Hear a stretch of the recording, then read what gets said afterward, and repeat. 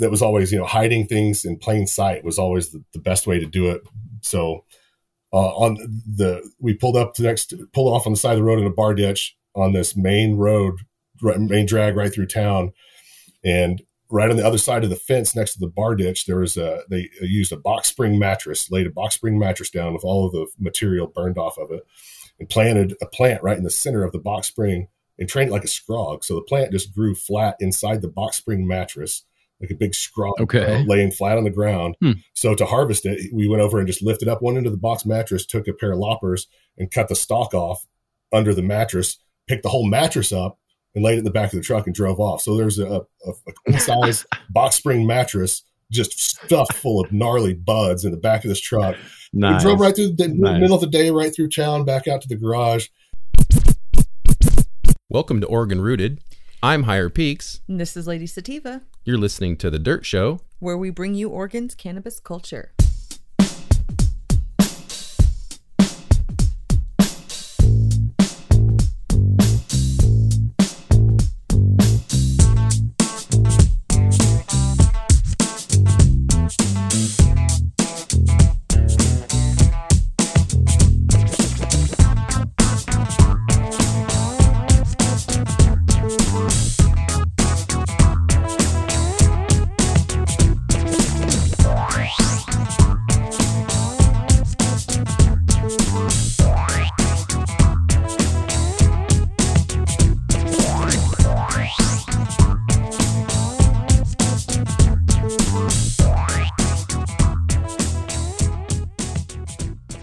All right. I'm here with Heston Allcorn, owner-operator of Florofarms. Welcome to the show, brother. Hey, thanks for having me. Great to be here.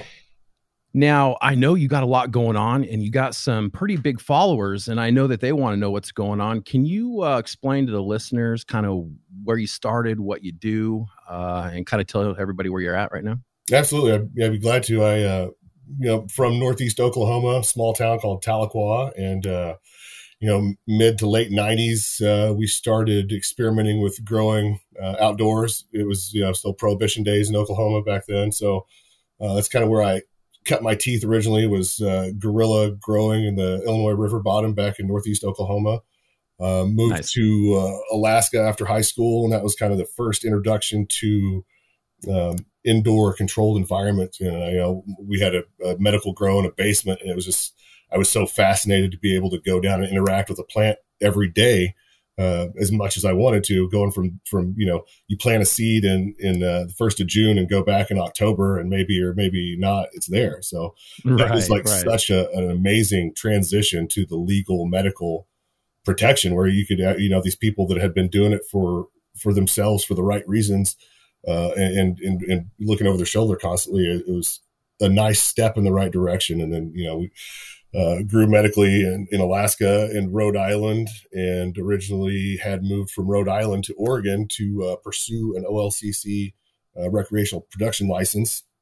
So moved our family, my wife and I, my sister, her husband, and my brother, we all moved up here to do a family bootstrap style farm. And we didn't have a lot of money, didn't have a lot of cash to invest up front. We wanted to do a bootstrap and kind of build up as we went. We got our license filed just before the deadline, and the moratorium on new licenses by the OLCC. So we got our license in, and then it got to the point, almost 2 years after our license applications was accepted, we still hadn't been assigned an OLCC investigator, hadn't heard anything about inspection dates. And at that point, they wanted you to have the facility built out and ready for inspection. And we, being a family, small startup business, we couldn't afford to sink $500,000 into a facility, not knowing whether or not we would ever be able to make money on that facility. So, I'm sure, I know for a fact I'm not alone in that situation. And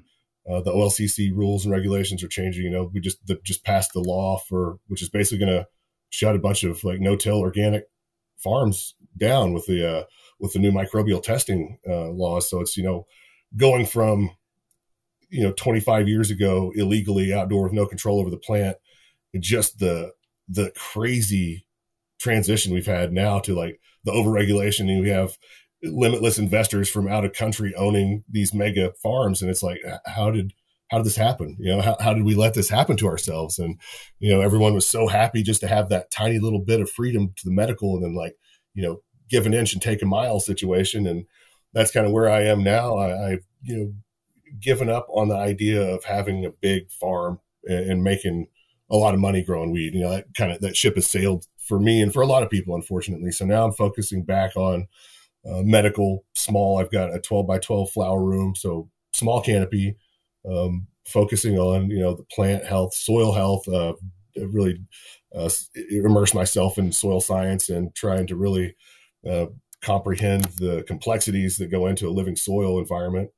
And through, I guess we talked about before we went on, you've seen a lot of people have come and gone in the last few years that were excited to, come into a new industry that was promising. People saw dollar signs and rushed in, and a lot of mistakes that, people have never grown quantity, never grown any kind of scale, thinking that they could just come in and throw a seed in the dirt and make $1 million. So those people have come and gone and will continue to come and go. And, people like myself, and there's the legacy people that have a passion for the plant, and then the benefits that come along with pursuing that passion are icing on the cake for us. So I was never growing for profit, solely for profit. I was growing and hoping to be able to find a way to turn my passion into some sort of revenue stream, like a lot of people I think do. And I just like you said, I just kept plugging away, and on the Instagram a few years ago, and I felt like I had this message that I wanted to share. And there's a lot of people, be honest, there's a lot of be real honest, there's a lot of really amazing, talented growers out there that are pouring their heart into their whatever platform they're trying to reach people on. And they're looked over, and not because of lack of talent, lack of passion, lack of skills. It's just, man, the quantity of us out there trying, they're all raising our hand saying, pick me. It's you get lost in the crowd. And, I was fortunate enough a couple of years ago, I won the Autoflower Cup up in Washington State. And, that's really what kind of started the snowball rolling. I think I went, from 400 or 500 followers, and overnight, within 2 days, 3 days, I jumped up to 4,000. And, I was kind of plugging along, a little bit of motivation, and excuse me, plugging along. And then, it's kind of dragging along. And then randomly, it was the harvest video for the Oregon Growers Cup last year when I was taking down the Jiffy Sherb. My wife was gone, so I had my son running my phone, filming me taking down the plant. And he ended up filming it in slow motion. And I was so aggravated with him. I was like, dude, I didn't ask for any creativity. So I was so aggro and threw a fit about it. And then I posted that video, and then it got almost 2 million plays and, 85,000 likes on the reels. And it just took off, whatever reason, just the algorithm hit and it took off. And I went from 4,000 to within a week to 25,000 followers. And then it's just been kind of steadily progressing since then. And and so I feel guilty because I'm not necessarily that much better, more special, more elite than everyone else out there that's trying to do it. I'm lucky enough, whenever I hit the algorithms, but I want to take advantage of my, notoriety, what little Instagram notoriety it is. So a few weeks ago, I went through and purged my Instagram because they've been so coming down on people, shutting down accounts with any kind of flower, pictures. So I deleted 300 posts, purged my account with the big followers, and kind of taken an approach that a few other of the big growers that I follow are, they make this basically, you make your little sacrificial account that you tag and try to point people to. So that's, I made my additional Florofarm account that I post all the flower pictures on, and tease it on my other site. And I'm going to, use my following to that's going to be the educational side of things and keep it all above boards and legal, where I don't have to worry about getting that account snatched and losing my platform, which has turned, it was really worked out because I, finally the plugging away, it looks like it's finally paying off. I had just announced here last week that I'm partnered up with the amazing Dr. Zymes. I'm sure you're all familiar with the great IPM product. And They had reached out and looking for someone that kind of paralleled their values and their mission statement with sustainability and organic production. And with the emerging home growers market and just the amount of new home growers with every state that comes medical, there's so many new growers every month. There's more and more growers, and it's nice to have somewhere that they can turn to see from the beginning, learn how to do it what I consider the correct way. And obviously, there's 1,000 different ways to get to the end, to get to harvest.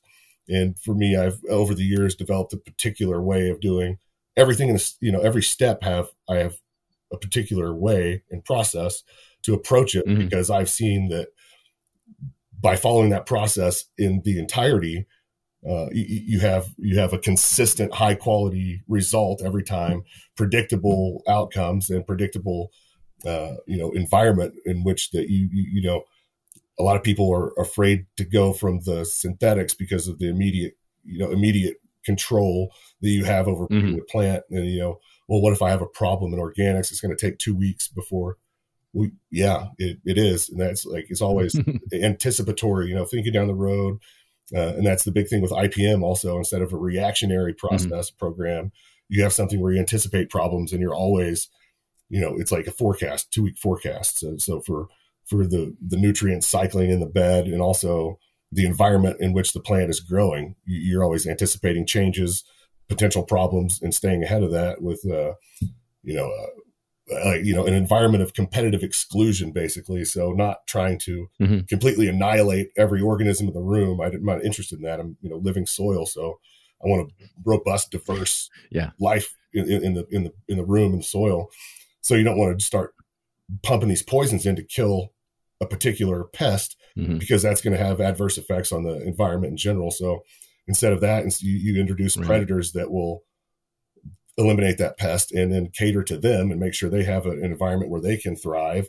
So, you're encouraging the beneficial organisms instead of attacking the potential problems. So that's how I approach the soil health and plant health in general is, create that competitive exclusion where you're setting the things that you want to succeed up for success and making it more difficult for any kind of pathogen or pest to get a foothold in the first place. So that's kind of, I would imagine that was your intention from the beginning, wasn't it? Like, even when you're guerrilla growing, it sounds like your intentions were fairly pure in wanting to develop and have some sort of process, or as we all say now, living soil, whatever, no-till. Yeah, no, and there's like all the nomenclature, coming up, and the terms for all of these things are, I don't want to say coming full circle, full cycle, but the bro science, or my dad said, and the way they grew and the way they told me, there's, it's like 50-50, whether that was just something that had been done for habit because that's the way someone was taught. And then you're seeing a lot of things like super cropping. Well, there's, some actual, quantifiable value to breaking the stems, the xylem and phloem increase diameter above that scarring tissue. So that is, now it's called super cropping. And, my dad, whenever he was, telling me what they would do is they would wait until a plant was 3 or 4 feet tall and walk up and step on it in the middle of it and break it over flat. So they're doing basically an outdoor scrog.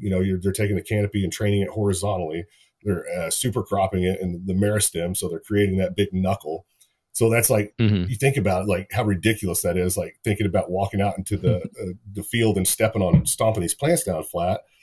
You're like, well, okay, now come full circle. It's like, okay, well, there is some, quantifiable benefits to what they were doing. And, they're doing it for multiple, keep it low and out of sight. And there's a lot of, so I'll never forget one of the first harvests I was allowed to come with on, the kind of the initiation harvest. I was about 16, I think. It was October, and every October there was 3 or 4 families up in the river bottom in the area, and we would all go take a family trip over to Fayetteville, Arkansas. The kids, we would all go to this indoor water park, the moms and kids. Well, the dads were all back harvesting and hanging stuff in our garage to dry for that week. So the kids were all out of town for harvest week. So this is the first time I was allowed to kind of stay back and see. And the first plant we picked up, that was always, hiding things in plain sight was always the best way to do it. So we pulled off on the side of the road in a bar ditch on this main road, main drag right through town. And right on the other side of the fence next to the bar ditch, they used a box spring mattress, laid a box spring mattress down with all of the material burned off of it, and planted a plant right in the center of the box spring and trained it like a scrog. So the plant just grew flat inside the box spring mattress, like a big scrog, laying flat on the ground. So to harvest it, we went over and just lifted up one end of the box mattress, took a pair of loppers and cut the stalk off under the mattress, picked the whole mattress up and laid it in the back of the truck and drove off. So there's a size box spring mattress just stuffed full of gnarly buds in the back of this truck. Nice. We drove right through the middle of the day, right through town, back out to the garage. And right out in the middle of everything. You had to have been stanking. Oh yeah. But and just, so that's like, they were doing it to stay out of sight, stay hidden, and to train the plant down flat. And now that's like there's a lot of us out there preaching that scrog. It's like to maximize the indoor surface area for light use and space. It's like we're training it horizontally. I do it myself. Yeah. So it's just funny to think about them unknowingly doing all these weird things for what they, practicality for them. It's actually like seeing it now in all these gardens. Well, it's kind of funny. Yeah. We kind of honed it into like a skill now instead of just, it's a little more just a method. Yeah. Yeah. A little artsy about it. Yeah. But I do the same thing. Last year, I ended up, I have a 6 foot fence. Okay. And so when I grow my outdoor, I don't like to go over the 6 foot because, security. And so, especially where I'm at. So I had the scrog. And man, I ended up probably doubling my harvest. That's awesome. Just from simply, but it was it was like an 8 foot canopy spread out. It was funny looking. Anyway, but yeah, it really, really increased my my total volume on that one. I did want to talk to you about autos though, because you were an auto winner, 2021, yeah. And and I have a fascination with autos now. I've spent 20 plus years growing photos, but I really feel like a newbie when it comes to the autos. I know that I've worked with them for a little bit before. I don't think they're the best genetics, but I've got my hand on some good genetics now, and I'm interested in your input on autos, what you do with them. How did you do so well with them? And what's your input on that? Yeah. So I think the first auto I grew was a lowrider, like 2009, maybe 2009. And it was, not even an ounce. It was a very small, plant. It didn't turn out much. So that kind of really turned me off with autoflowers. Like you said, that was early on. And the genetics were not worked very well, very unreliable, unstable genetics. So, fast forward to a few years ago, I had actually ordered a photo period seeds and got that pack of autos as a freebie. And so, just throw it in, see what it does. And it actually turned out really well. I ran under 18 hours of light under a 315 watt ceramic metal halide. And so that was basically, it was the first auto I had grown since 2009. And it was the first cup I had ever entered. So I kind of stumbled in and won it. It was like, there was a lot of great flower and, I wasn't, entering it. I entered it to enter into the autoflower community because I was looking for a way in. It was like this new emerging, and like you said, been growing photos for so long. It was kind of just this neat new thing. And the plant, man, it turned out great. It was probably, I think that particular plant was probably 6 ounces or so, dry weight. Oh, wow. That's huge for an auto. Right? Yeah. So definitely not bad. And I don't know this check back. I'll put it back up on my new, I had to purge it, unfortunately. But the last grow, I had grown one end of the 4x8 with autoflowers and 18-hour light. And then I had photos on the other end. So I ended up finishing them under 12 hours of light. And they actually did really well. Some giant plants, the methane from Gnome Automatics, it was like an 8-ounce plant, I think. And, half a pound in a bed. And you see some of the guys doing hydro that are getting 1 pound plants, and they're pushing nutrients and really force feeding the plants a lot, but they can get really big, So my view on autos now is it's a tool. It's a tool in the toolbox. So I grow primarily from seed. I grow a lot of photo period.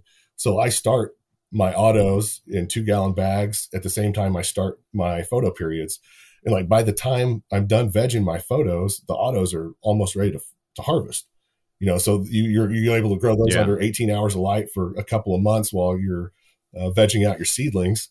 And then that's what I think that interesting. Yeah. So I think that's the way I'm going to approach growing the autos from now on, is I think that you can grow them under 24-hour light for the entire life cycle. No problem. They'll finish under 24 hours. But I think it's through stretch under 24 hours, at least 20 hours of light, it is something that is a big limiting factor on size. So 18 hours of light, they'll stay smaller than they could be. 24 hours of light through stretch, I think that's going to be the best production for the flower. And I'm still there's a lot of people transplanting autos, starting them in root riot, or starting them in a solo cup even, and transplanting them. I don't transplant. I start in the final container. I don't do high stress training. Don't top. If anything, after stretch is finished, I'll clean up the underside of it a little bit. But I think that until you have 10 autoflower harvests under your belt, you should leave them alone, because there is such a small window of opportunity for training, because they flower independently of age, mm-hmm. or of light cycle. I'm sorry. So they're on a timer. As soon as that seed cracks, it's on a timer. And it's either, if you have it in a very tall pot, it'll be on a day, around 21 days, 21 to 31 days is the average starting time for flower for an auto. But it also is mm-hmm.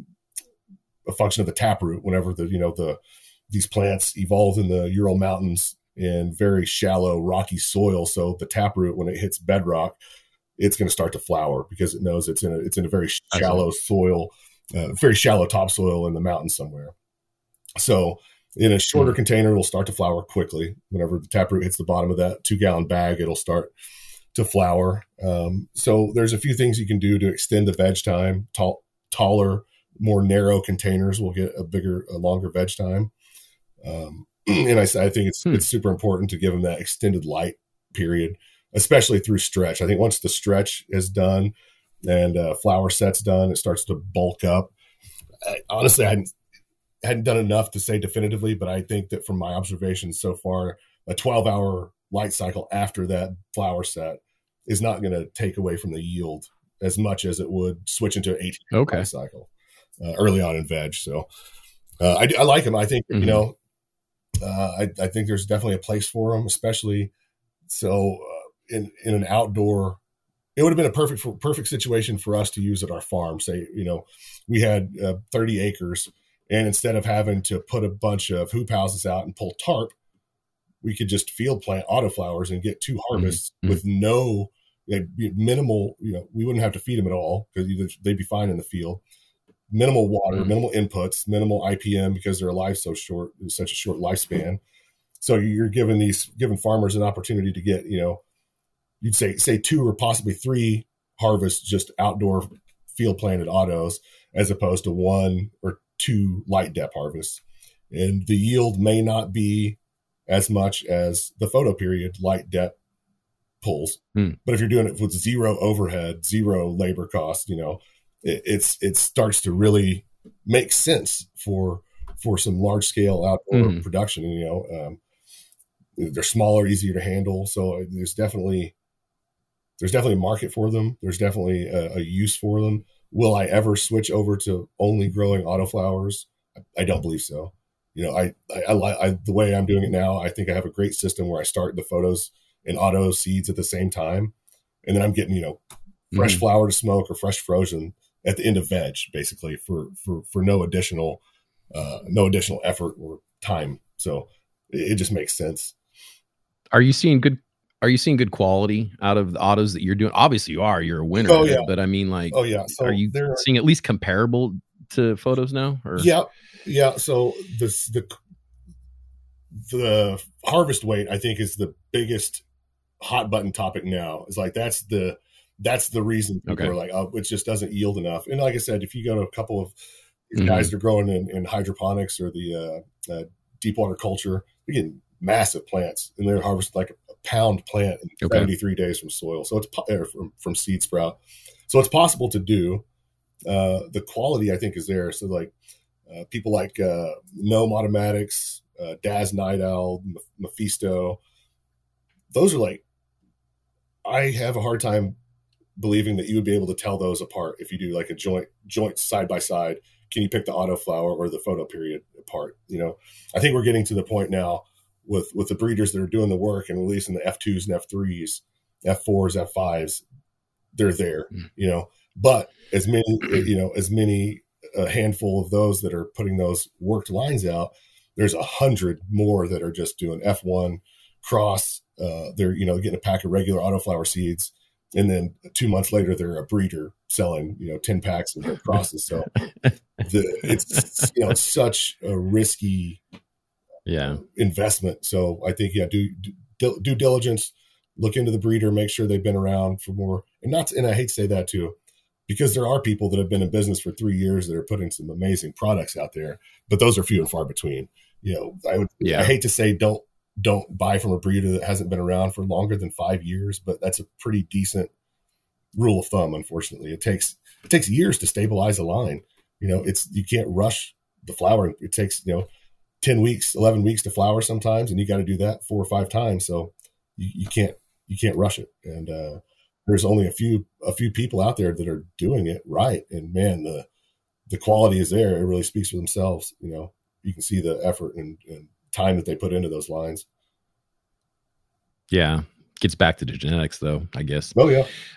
Let's talk about your methods. Like I guess you would call yourself what? No-till is how you describe yourself. Yeah. Living soil, no-till. Yeah. No-till, natural farming, I guess the Korean natural farming, modern natural farming, Jadam. There's a lot of those practices that I pick and choose certain pieces that fit my overall plan. So I find it interesting that real quick that you do it indoors. Mm-hmm. And I mean, I know that sounds like probably you're like, well, yeah, so, but I mean, like there's a lot of people that can't do this kind of work indoors. Yeah.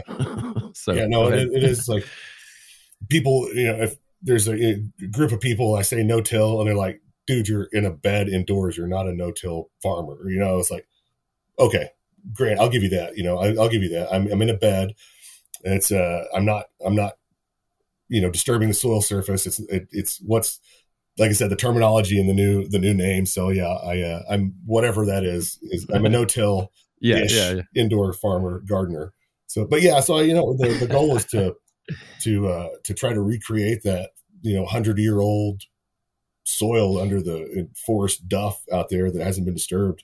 It's like the biodiversity that's there that carries out all of these functions that we're trying to synthetically recreate.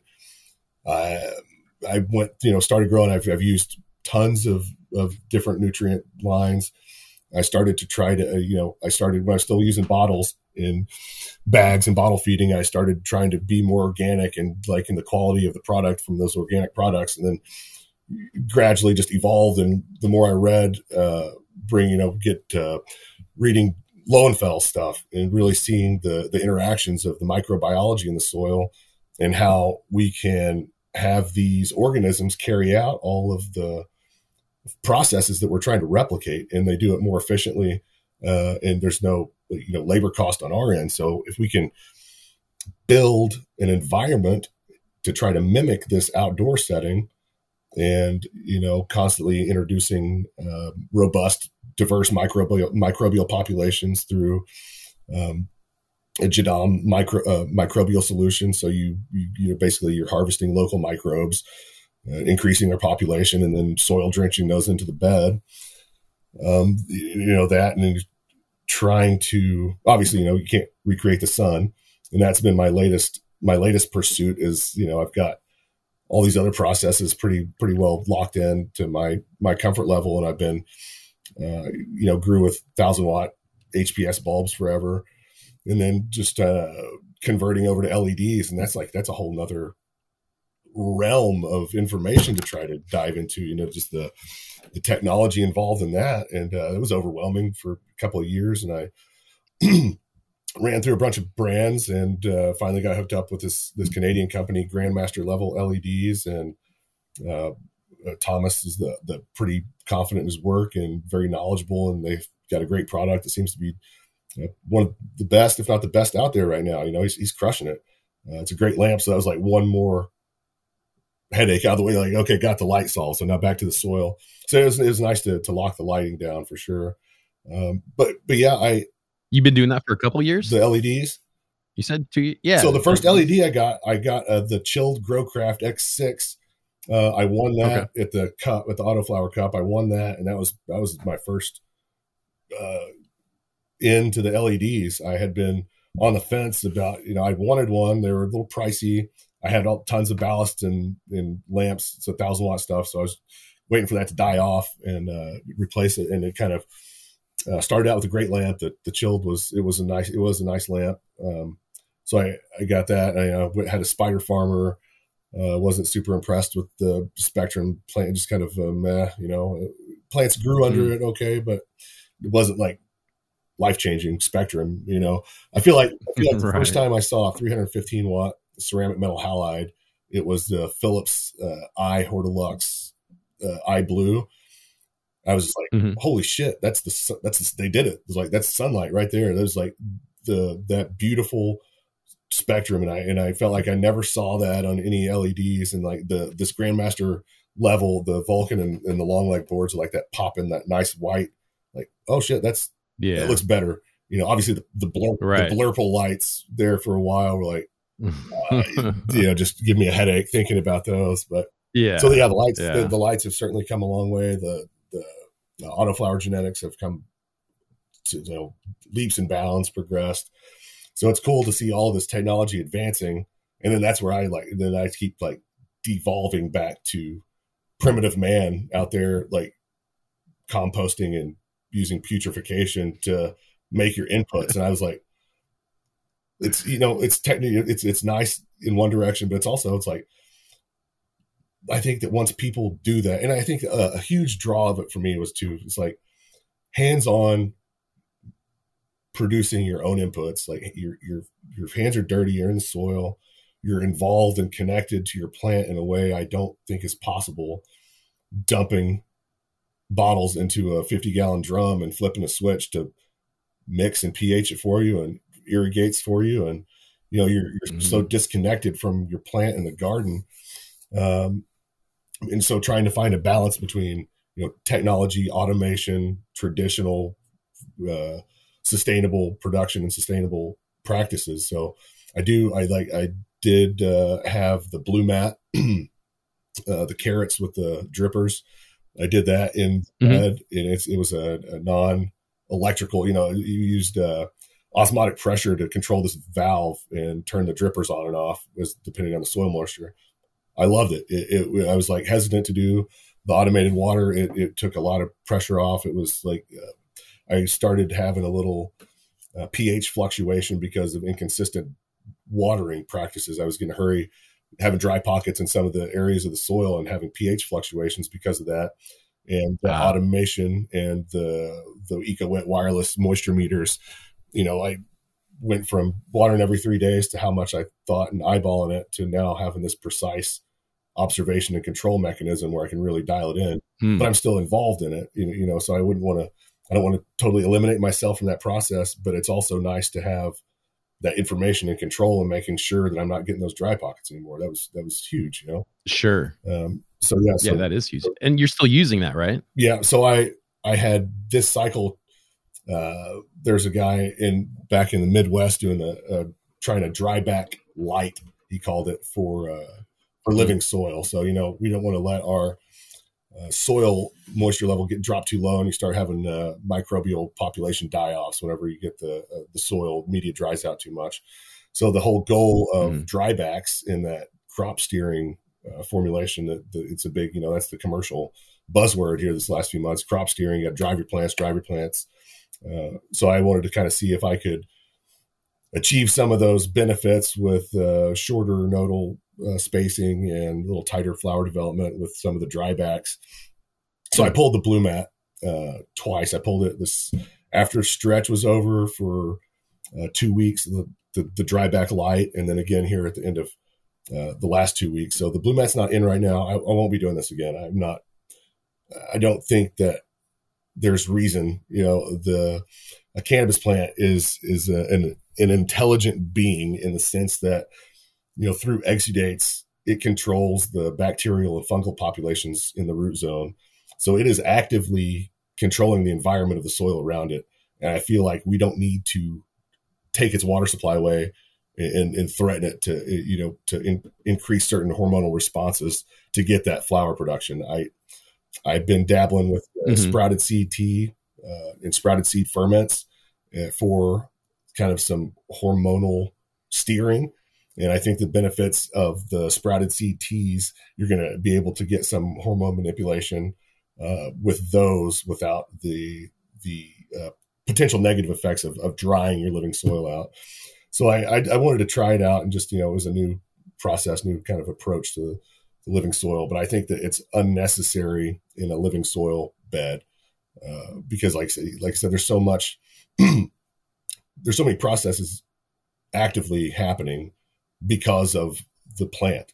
And you're going to come in and say, I know better than you, stop doing what you're doing naturally and do this instead. I see. So, and that's my whole goal. And that's the whole point of having that living soil system, is to allow the plant to express itself naturally. And I think that the plant, you get much better expressions and across the board, allowing it to do its own thing. And I get a fade just like anybody running Athena and doing a 2-week flush. It's like the plant is on a life cycle. It's natural senescence. It's going to fade beautifully.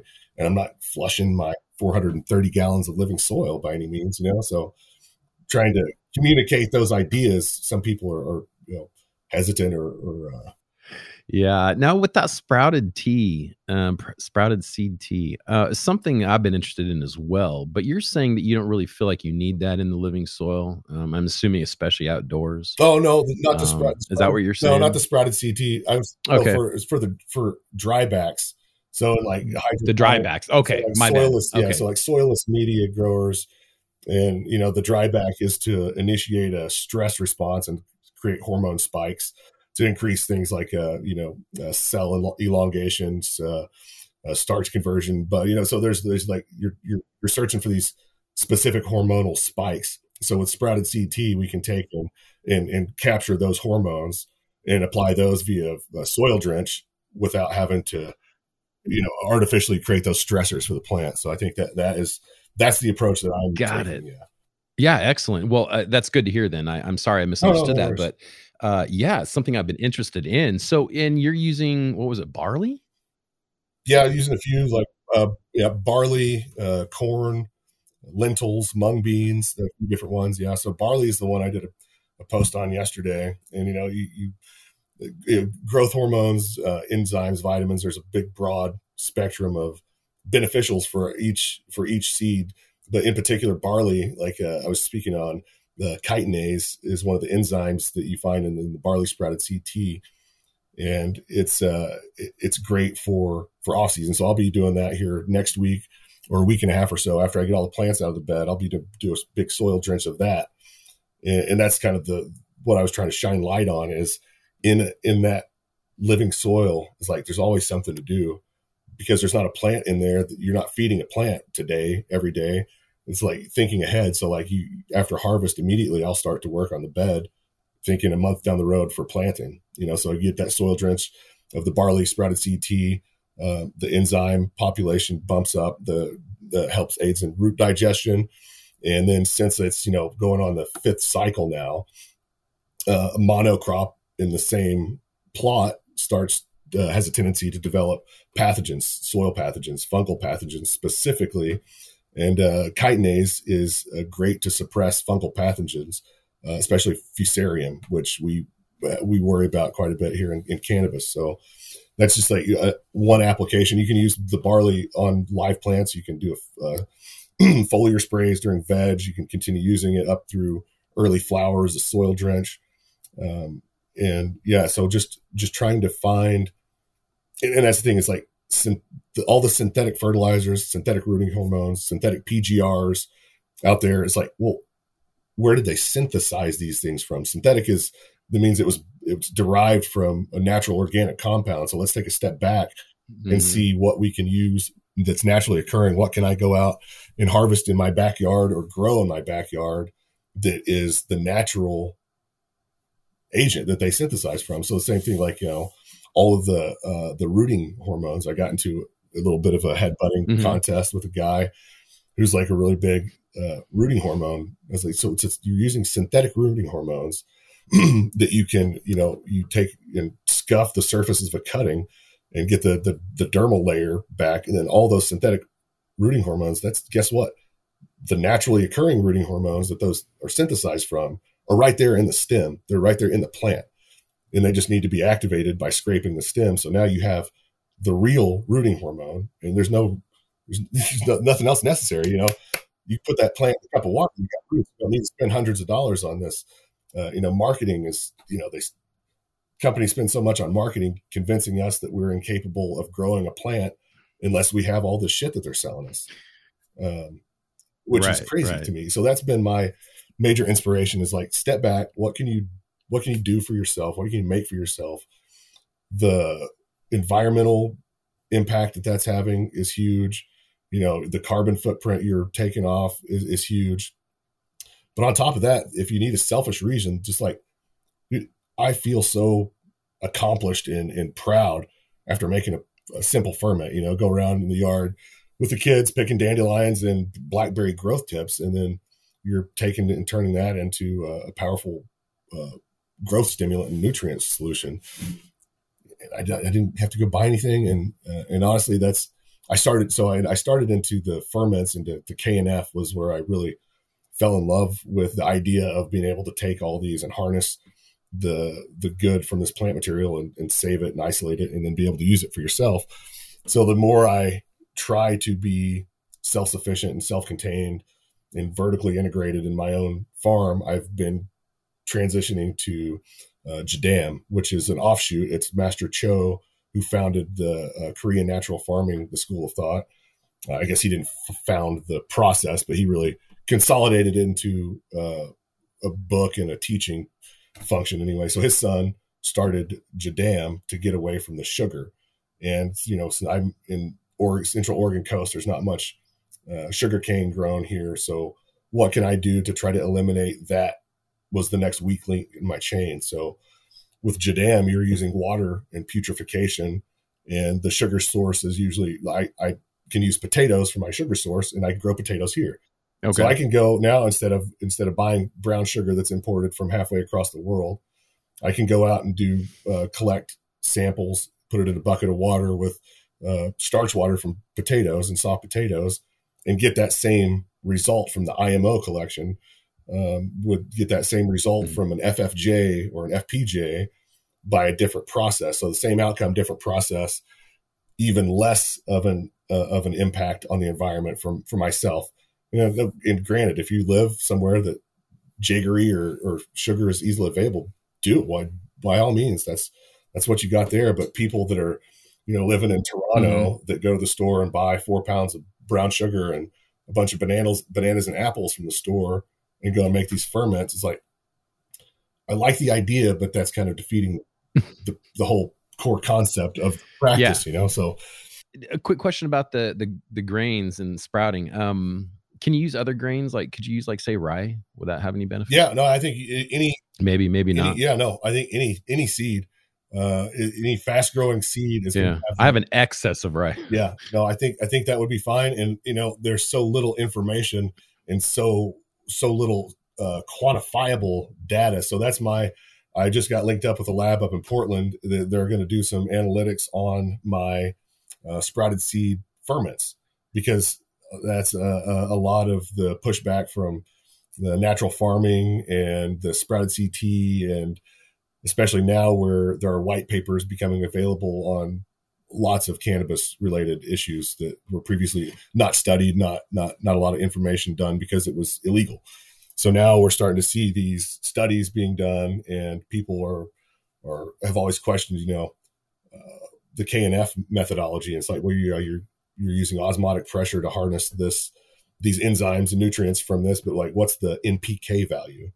And there's, I haven't seen one, there's a few people that have started to like pay for the tests themselves who are trying to maybe have a bottled K&F product or somewhere along those lines, but there hasn't been any reason for people to spend money to provide information to back up these claims. It's like K&F farming obviously works. They've been doing it for thousands of years in Korea. That's how the nutrients that they use to grow their crops. So obviously it works, so now people are wanting to see like, well, how, what is the process? So I'm trying to, that's my contribution to, tiny little piece of the pie is I'll have some numbers available for actually the phytohormones, the enzymatic, the vitamins and mineral content of a barley sprouted seed tea. So you can see like, it's not just, traditionally it works, or take my word for it, this stuff is good, 30% yield increase. Right. It's like, well, no, I'm not going to try to float that boat, but there is quantifiable benefits to a lot of these things that I think we'll start seeing more white papers and studies available that back that up and solidify those claims. So hopefully here within the next month. How did you build that soil that you got inside? I mean, is that a year's project? Is that something? It just turned 2 years old in November. So I built it 2 years ago, and I'll probably let it go another.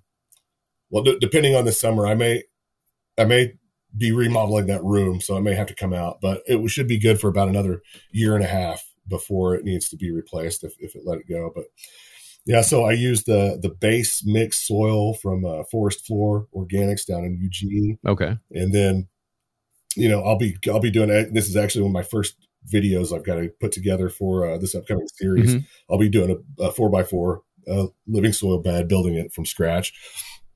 And people want to get hung up on like another like very specific soil type or very specific brand of this or that. And it's like the overall concept of bringing in this diverse group of minerals and elements so that there's biologically active components of your soil working at all different times and creating these processes on their own independently of what you're doing. So you get all the soil together, all the ingredients in there, the compost stirred up, and then start pumping microbes into it, start planting cover crops on it, get the roots down, get carbon in cycling in the soil.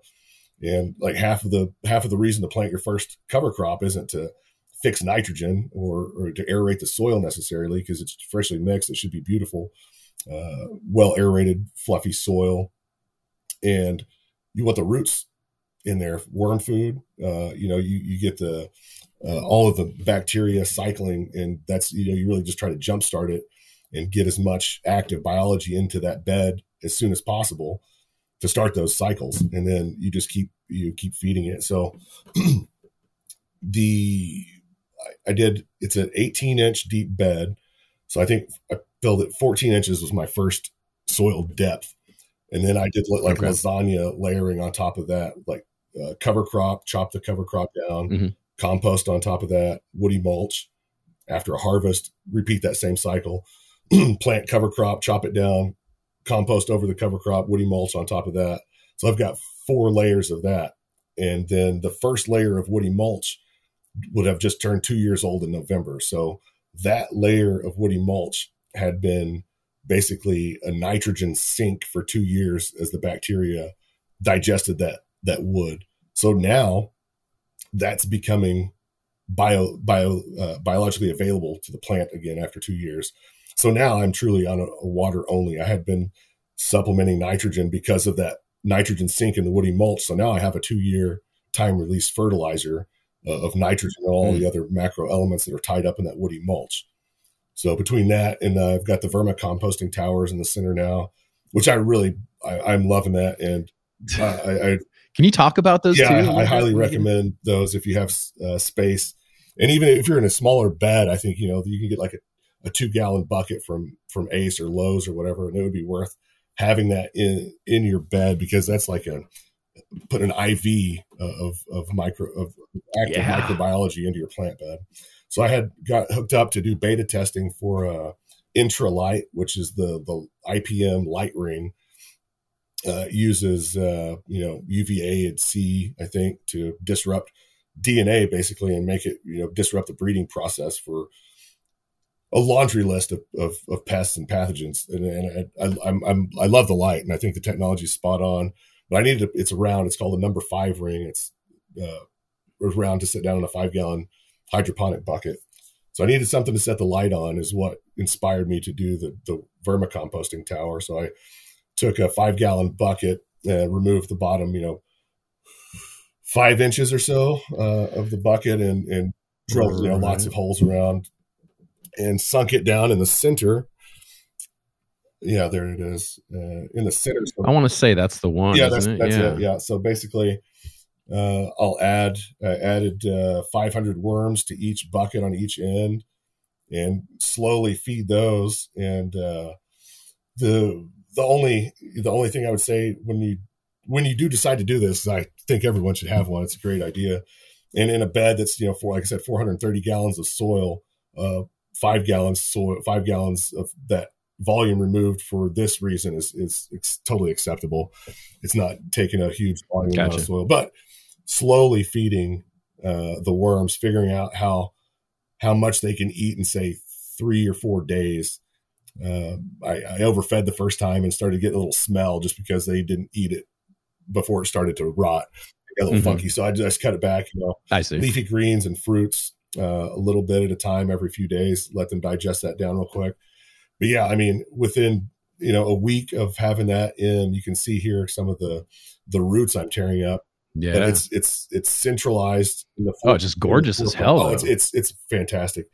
And I think I'll just I'll empty that out probably between cycles, and use those fresh castings as I transplant new plants into the bed each time. But it's working out so great. Like I said, the worms can come and go into the bucket. It seems like it houses a pretty consistent population. I keep food sourced there, so they don't really go very far. But yeah, that's right there, and you can see all the root material in there that I've torn up, starting around. Like, the plants love it. Cool. Every time I turn that compost in there, I'm just ripping up handfuls of roots, which yeah, they're loving it. That's why they grow back. That's awesome. Yeah. So no, it turned out really nice. That is great, and that's the Intralight right there. Yeah, that's it. That's the one. Top of the bucket. Yeah, and they're cool. They run like 60 seconds. Yeah, beautiful beds. Oh, thank you. Yeah, and that's like the beautiful beds. Only time I've ever have a clean yellow sticky trap is since I put the Intralights in the beds. I mean, call it snake oil all you want, but that's good. I've never seen a clean sticky trap in my bed before I started using that thing. Oh, cool. Well, so the beta testing has worked out. I believe so. Yeah, this is the lights you're using too. Yeah, that's the Grandmaster. Those are the Vulcan boards, and that's the first quantum board style LED that I had used. And I was worried about the tops of the wings heating up. I was like, those are going to be frying egg on those things, and they were running so much cooler than the tops of the chilled Growcraft at 100%. Those were like 5 or 6 degrees cooler. So I was super impressed with how cool it was running. Yeah, I was too. When I saw that post, I was like, holy smokes. I mean, geez, it just, I'm okay. I got to admit, I'm still running an old school HPS, 1,000-watt DE. And it's like, it's just hotter than hell, man. It's just hotter than hell. Great in the winter. Sucks for everything else. I don't know. You're old enough. I've got a scar on the back of my neck from a bare bulb, standing up under a bare bulb in the garden. You know what I mean? Like I'm sure you got a couple of nicks on there. And it's like the pain that these LED growers will never know. It's like you can touch a bare bulb LED up 100%, and like that's not. Oh, you're a man if you did that. Oh. Yeah, I've got some hair singed before, where you get too close and you go, what? And, oh my God, but not the head, man. Or the what's that burning smell? It's like, oh shit, it's me. Yeah. They hot, especially when you got them cranked up. That I have the old school Gavita, not old school, but people that hate the Gavitas. I've just had it for so long and it performs, but man, when you got it cranked up, it is hot. So yeah, anyway, it's wild. And then I was looking, today you'd posted a post about let's see here, let me bring it up, about these wine caps. You have wine caps popping in your bed. That's awesome. Oh man, that's such a beautiful company, Mycophyte Solutions. And that's awesome, part of the compost. Humans up there. They sell a product that's to inoculate woody mulch, specifically for woody mulch. It's it's in a bag of not quite sawdust, but kind of small woody material that's fully inoculated with the wine cap spawn. And I just busted that, crumbled that up throughout the bed, and that was before my last run. That those wine, so those are buried now. That layer is like 6 inches under the surface now, and I'm hoping that after this harvest, I'll start to get another flush after this harvest. But man, yeah, are you eating them? The Mycophyte Solutions.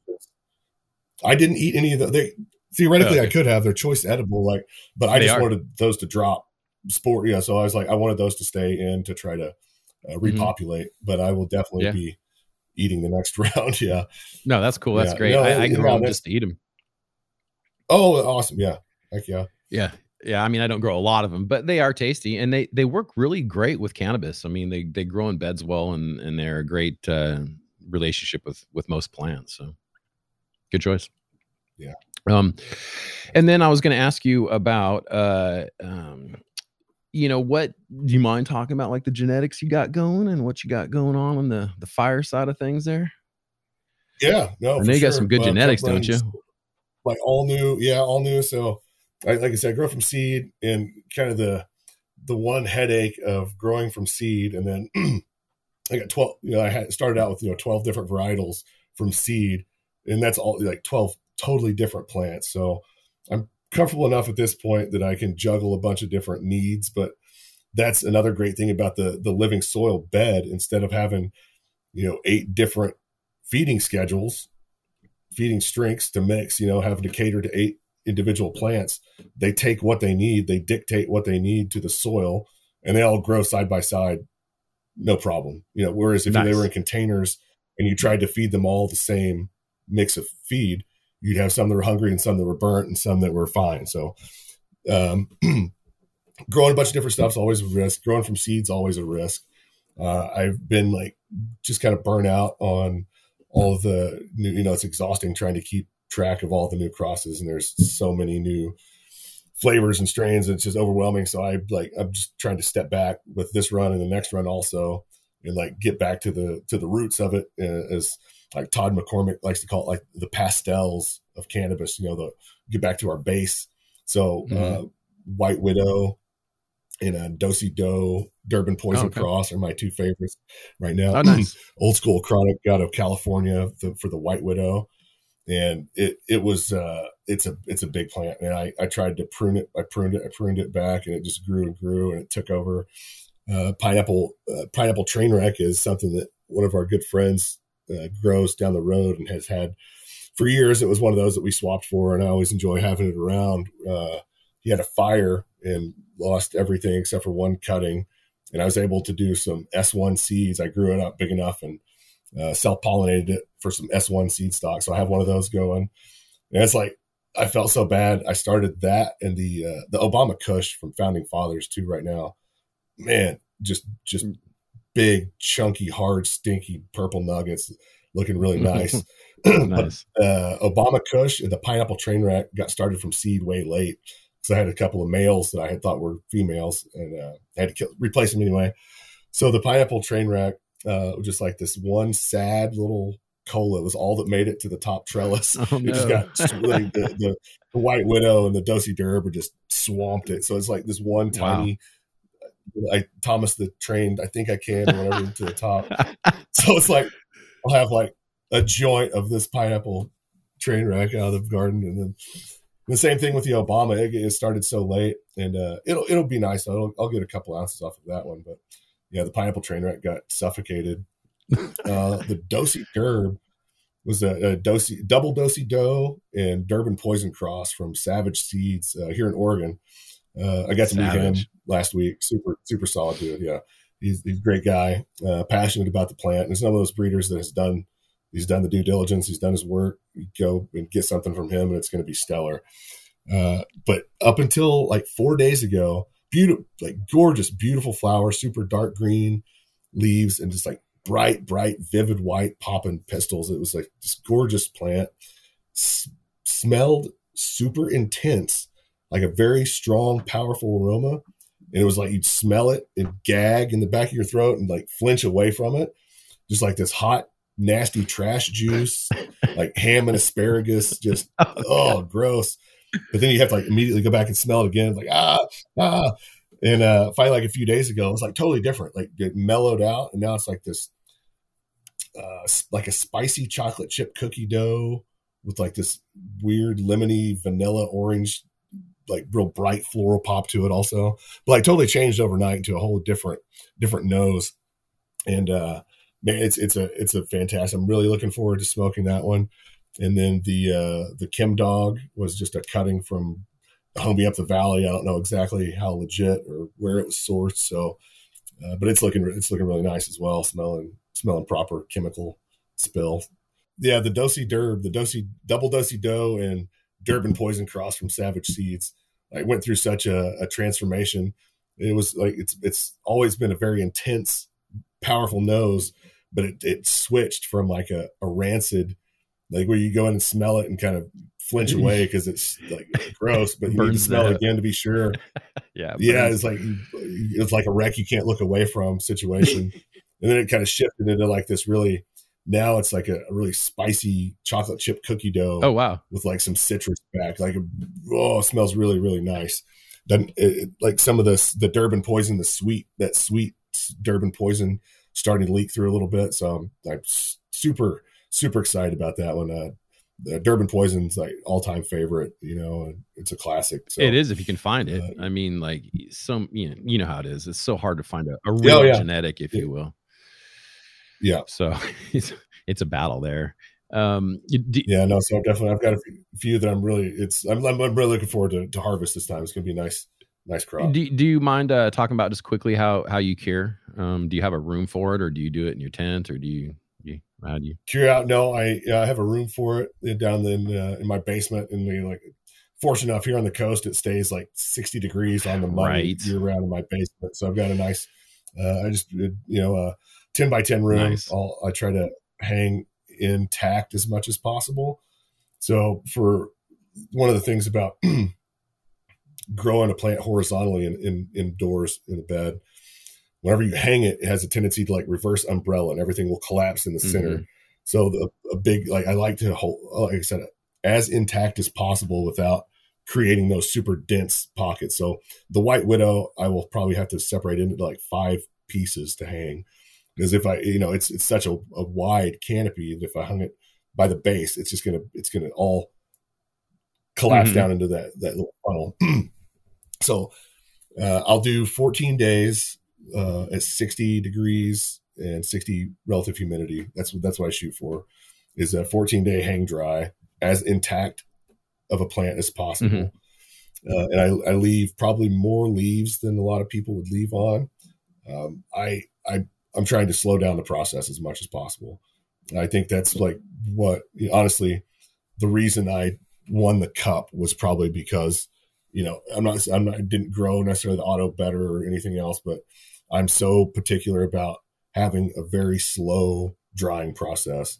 And then the first 72 hours are hypercritical as far as light in the room, because as you know, there's still a lot of cell activity. The cells are still alive. You cut the plant, there's still a lot of life in the plant, and you're exposing it to light. It's going to continue those biological functions. So especially for the first 72 hours, if you keep it in as dark, absolute dark of a place as possible, and you can even run the dehume at 50% for that first couple of days to get that initial layer of moisture off. It's just, people are, I want to see people taking samples and smoking it 5 days. It's like that plant should not be anywhere close to being ready, and then people dry too fast, and you take months growing this plant and you pour your heart and soul into it, and then you you dry it too quick and you're left with like hay, and you're like, Yeah. can I throw a Bavita? You know, people are going to throw a Bavita in a jar and cure everything's going to be fine. It's like, Nope. You got to slow it down. You got to slow it down. So it's like a week, after a week of hang drying, I like to start seeing the bigger fan leaves, like still a little bit of plasticity, but a little bit of dry. So like 7 days, I'm still like very, very soft flowers, you know, like that halfway point. I don't know how anyone would smoke it at that point. I was going to say, you're probably trying to hit like 14 days, aren't you?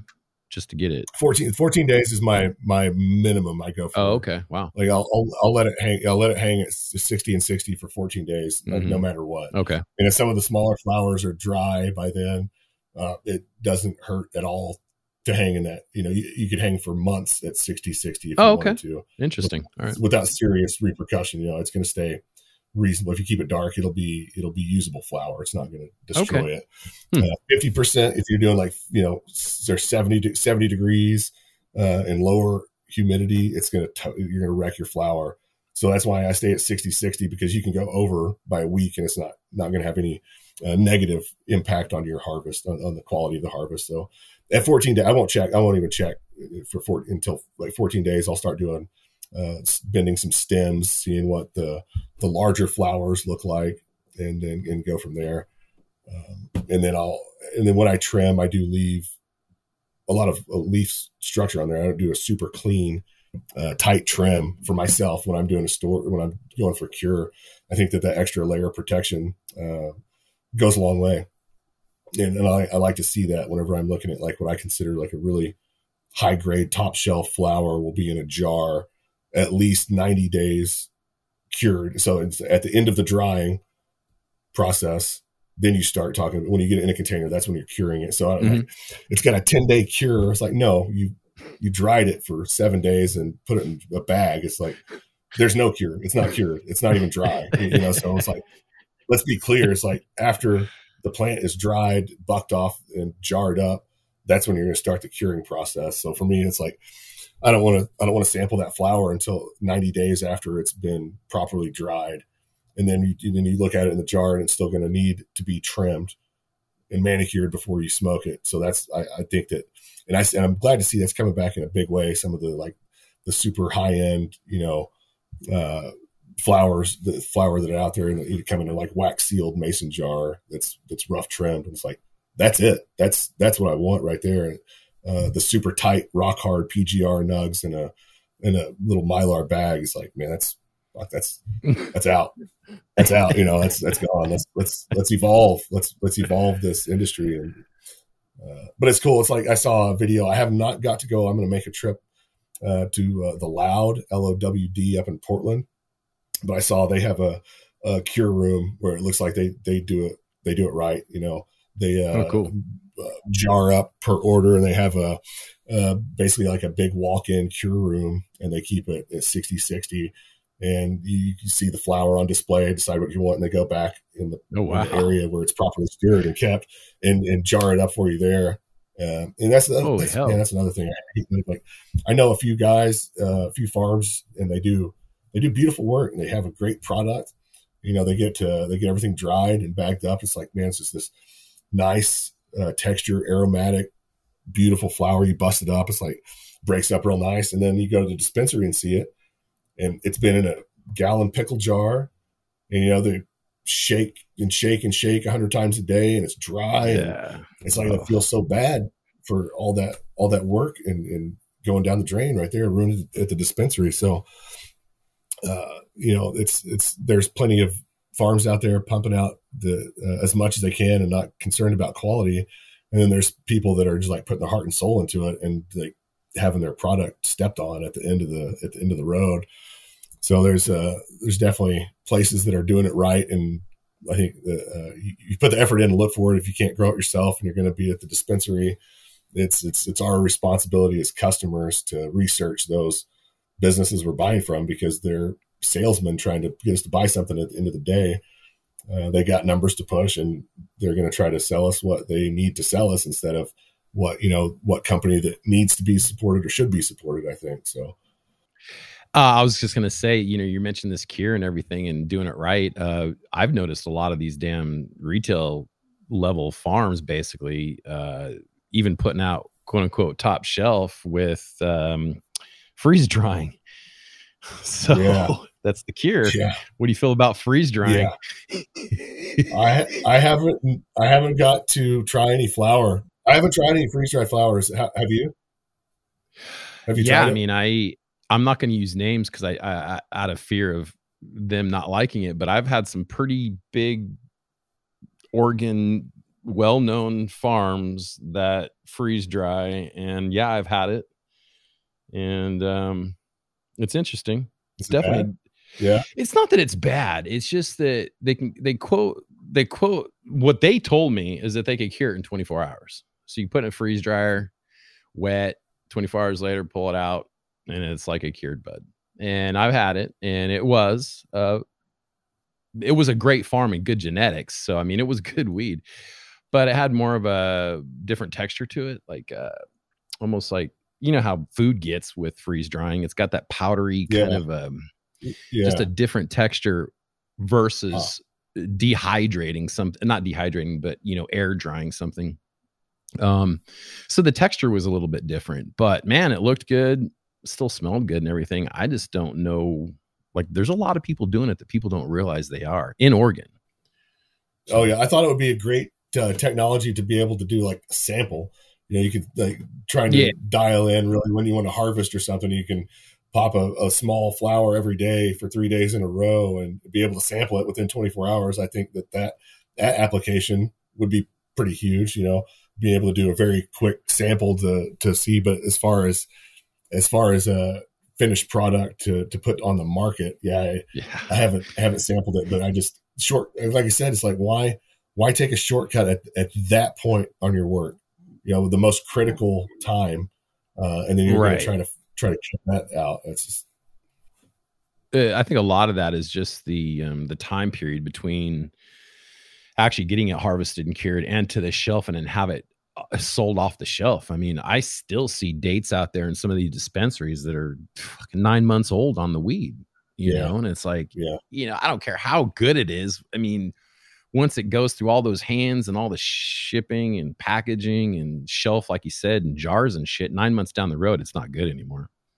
Yeah. Not like it was anyway. And so I think a lot of that freeze drying is just an effort to get their money and get it to the shelf as quick as possible, which sucks. But anyway. Well, no, that's the game that's the game you got to play. It's like to compete in the market, and realistically, as a large business, you're going to have to start making compromises on your ethics and morals if you're going to compete with those guys that don't have any. You know what I mean? It's like, they don't care. Right. Yeah. They don't care. So are you finding your seat in the cannabis world in the OMMP side? Are you finding your seat real well there? I mean, are you comfortable where you're at?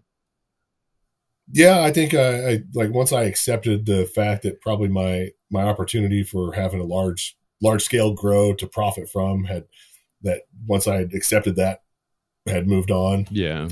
I'm happy where I am. And especially now, it looks like I'll have some opportunities to stay involved actively in the community and hopefully spread some knowledge and help some people find a path to, sustainable organic production and be able to grow super high quality for themselves. And that's what it's always been about, is making sure that I just like my love language is cannabis. Like I ask all my friends, edibles and flowers and topicals and stuff. I like to see people that have maybe never experienced really what good cannabis is. It's like if you've only been to the dispensary and bought the $3 grams and that's all you've ever been exposed to, like seeing somebody open a jar of like good cannabis and like the transformation they go through, that's what it's all about. And I was hoping to be able to have a farm and be able to sell that large scale to people here in Oregon.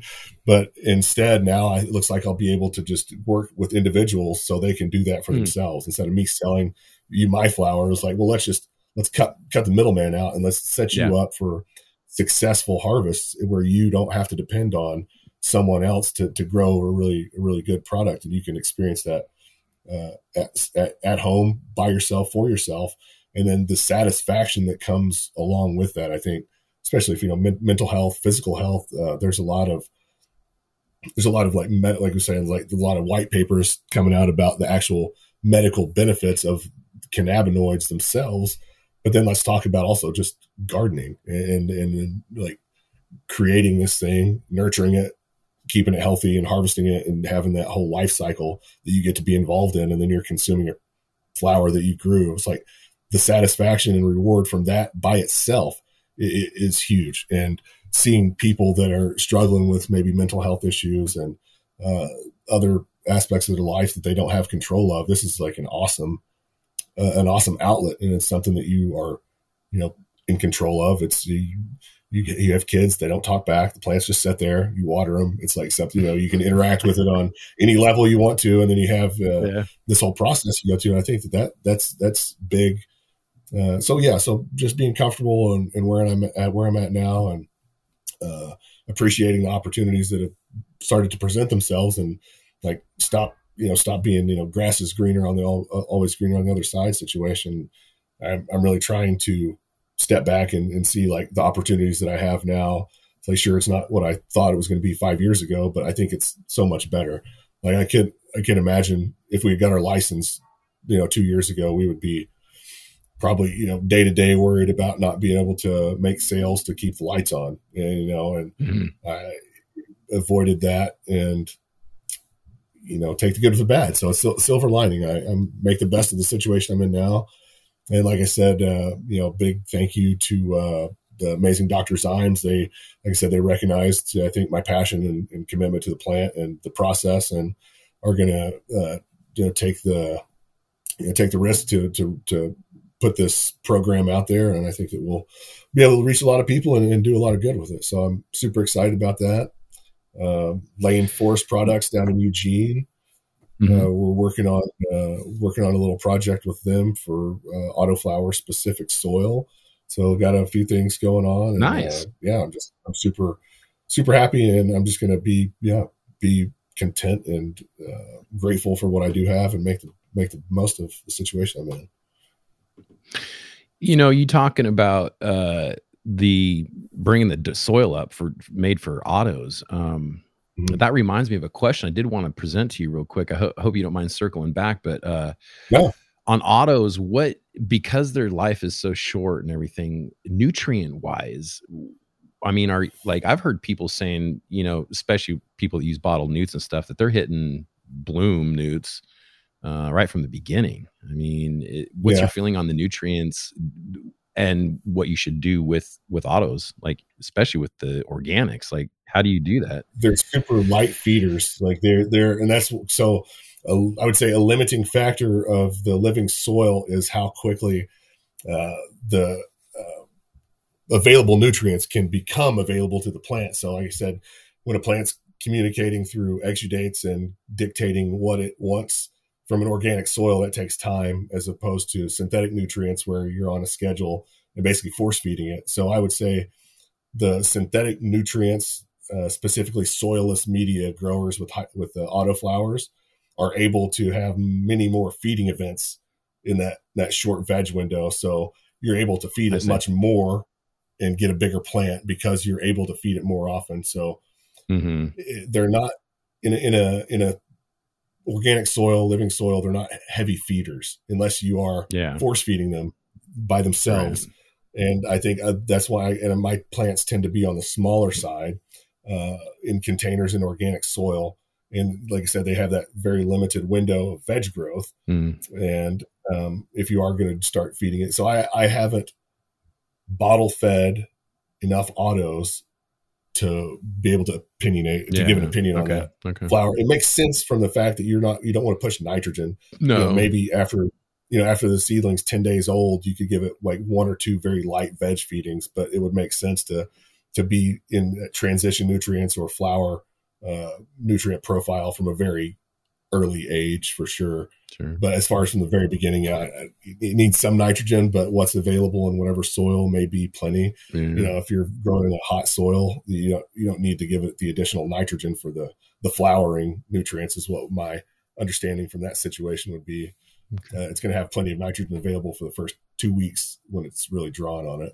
Cool. Thank you for that. I got one last question for you. I obviously you got a lot going on, but with all the skills that you have and the level of passion you have for cannabis, have you ever thought about breeding at all?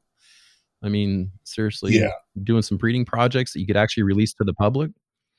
There's a couple of things like I have some stuff that I've been working on for a few years, but it's like I haven't spent enough time stabilizing these things in my mind to release. And I see all these other guys. So like, I've got like 10 lines I could start selling tomorrow. But it's like with the knowledge that they're, some F2s, F1s, S1s and stuff. So with the launch of the website, I'm going to start offering.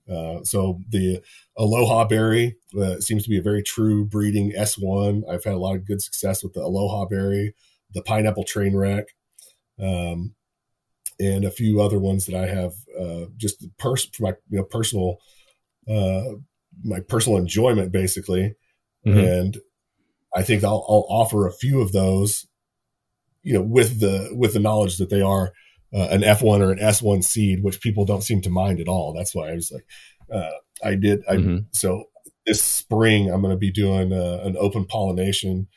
I've got Cabeza de Negra from Northeast Brazil. It's a landrace varietal from Northeast Brazil, and something from the northern India, the Huaychin Valley.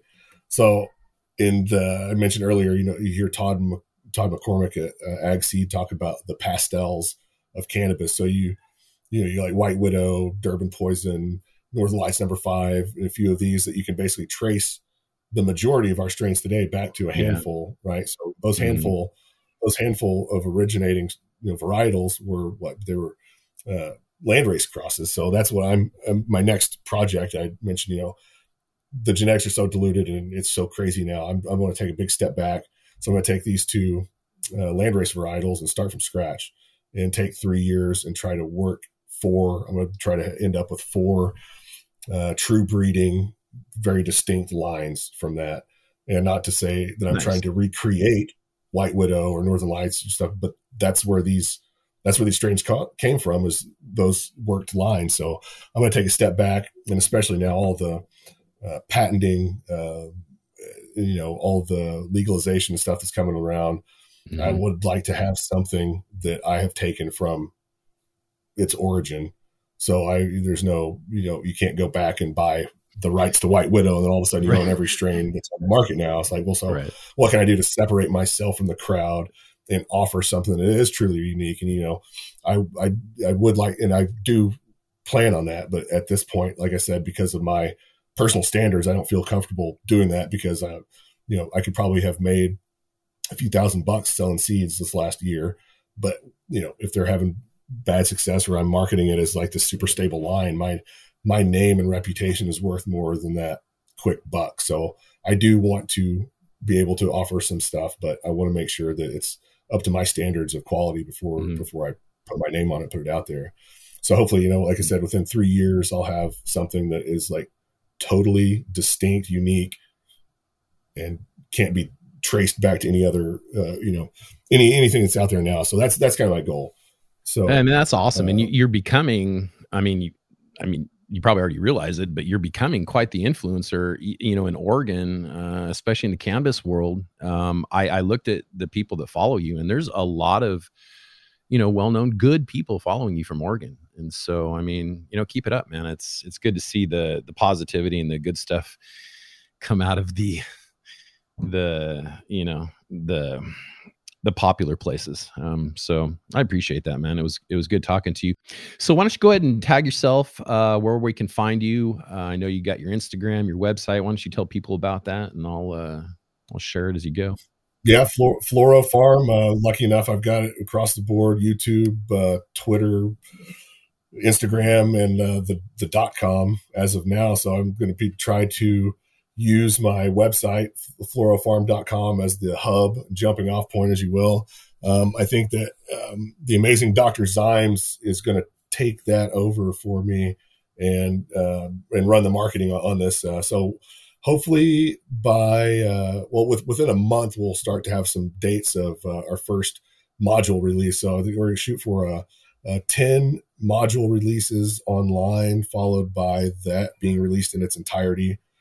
And this is just the generic stuff. I said, I built this on the side of the road yesterday. This is just the stuff that didn't change. Yeah.